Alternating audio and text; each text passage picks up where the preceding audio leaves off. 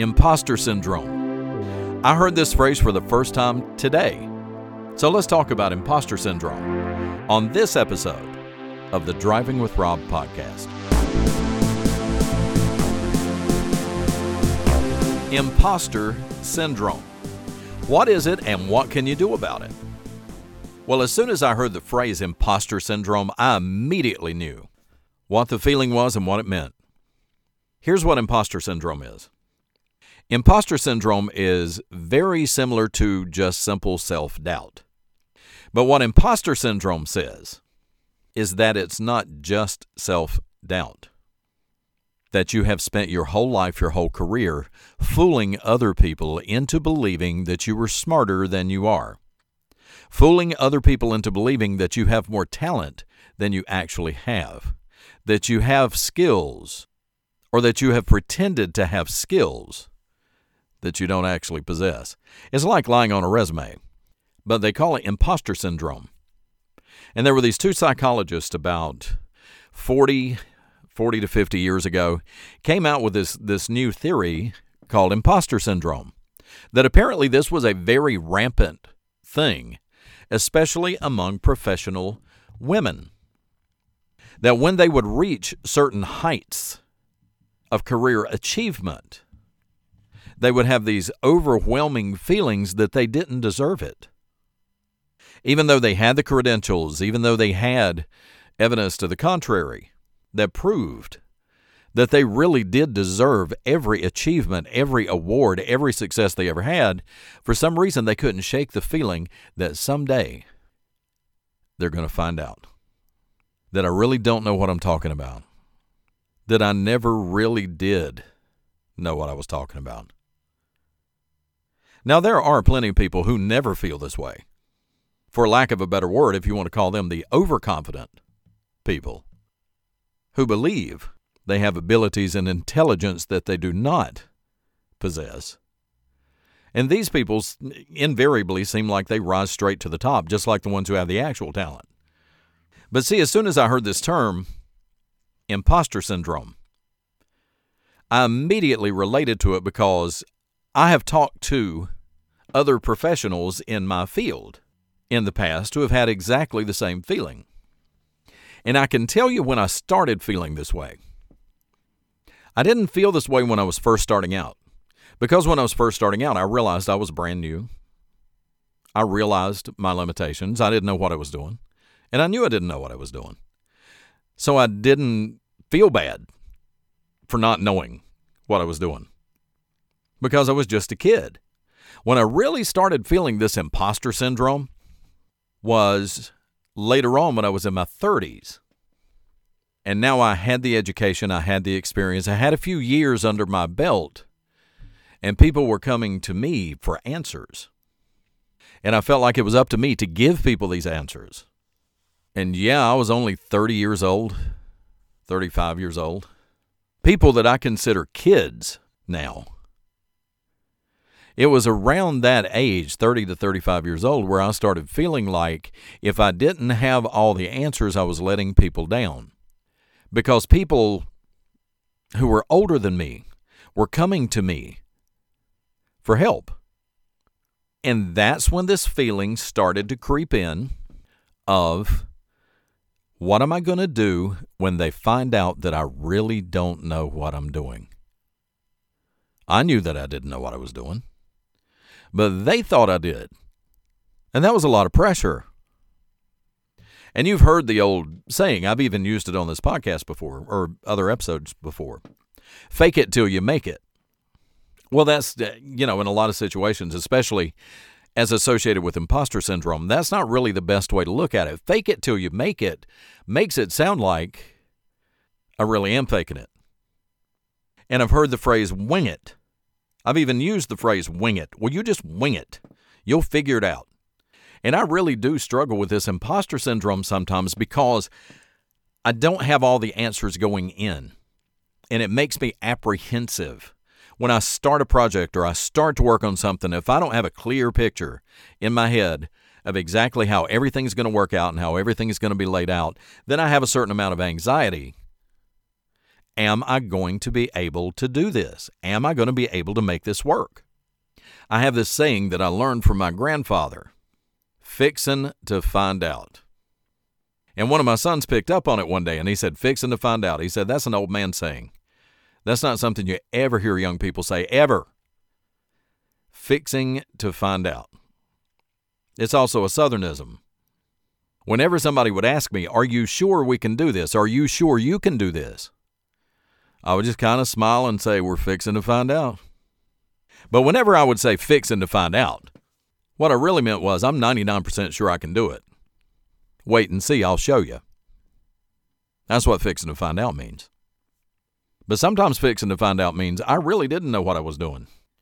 And you just keep working the problem until you figure it out. And that's where the fake it till you make it theory comes in. But imposter syndrome, I had a good friend that I used to work with, and we worked in different departments. We were both in maintenance, but we worked in different departments. And back in those days, the maintenance guys all carried two-way radios. And I would call him up on the radio, and I would say, could you come over and help me on this problem I'm working on? I just need another set of eyes. I just need a second opinion. And then I would do the same for him. He would call me, and I would go help him. And we used to call it moral support. You're 99% sure that you're doing it right and that you did it right and that you did correctly solve this problem. I just want somebody else to look at it and make sure I'm not missing something. Can you take a look at this and tell me, does this look right to you? And we called it moral support. That's how we would shorthand it. Can you come over to machine number 12, machine number 9? I need some moral support. And he knew exactly what it meant. Which kind of brings me to if you're feeling this imposter syndrome, how do you stop feeling that way? Well, this is one of the ways that you do it. It's moral support. You talk to somebody else because it's so easy to have self-doubt. When a lot of times, everybody else has no doubt that you are the guy, that you are the person they need to call. And sometimes you just need that support person to remind you that you're the guy. If you can't fix it, it can't be fixed. If you can't solve this problem, it's unsolvable. It's not a case of we're putting pressure on you to make you solve it, or that we're putting pressure on you because everything's riding on you, it's a make or break moment. It really is. We have confidence in you that you will figure out a way to make it work. And sometimes that imposter syndrome, when you start feeling like you're an imposter, that you're faking it, that someday they're going to find you out and figure out that you never were as smart as they thought you were. It's a little beyond self-doubt, but it's self-doubt. And you need that reinforcement to tell you that you're wrong to feel that way. And that's one of the ways that you break it. Don't keep silent about it. Because the more you keep it inside, the more you internalize this feeling that you can't do it, this feeling of inadequacy that you can't admit to, because if you tell them, I really don't know what I'm doing, they're going to fire you. I mean, most companies won't fire you, but if you keep telling people, I really don't know what I'm doing, eventually they're going to start to believe you.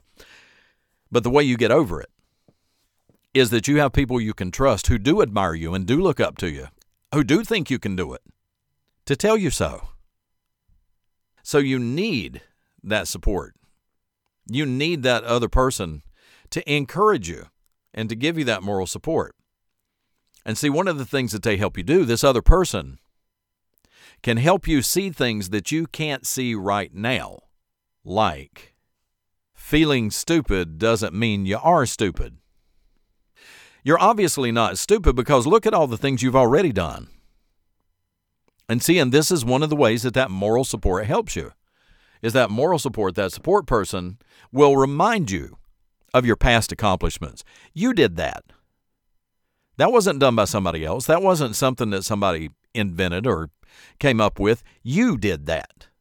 That was you. I wish I could do what you do.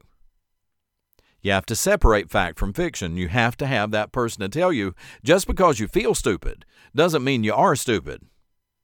Everybody feels stupid sometimes, but that support person can remind you of your past accomplishments and remind you that, yes, you can do it. And no, you're not stupid. And one of the tricks to overcoming this imposter syndrome is learn to recognize when a bout of self-doubt is coming on. And being able to recognize in yourself that you're being unnecessarily hard on yourself.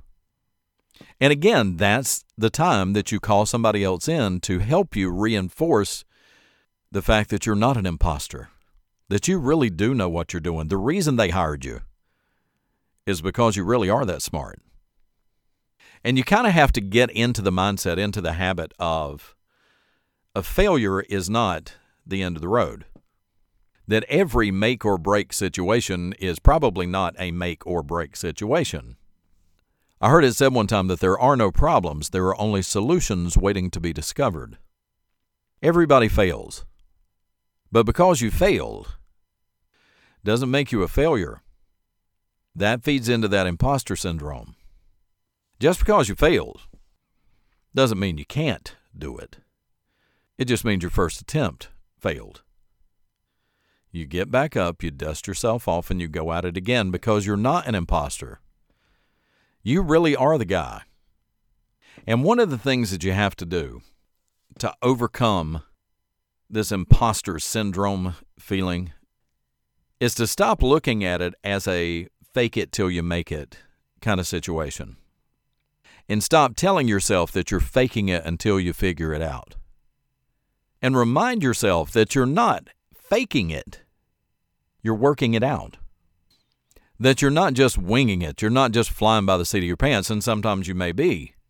But you're a problem solver. You're working the problem. Let's try this. Okay, this didn't work. Let's try something else.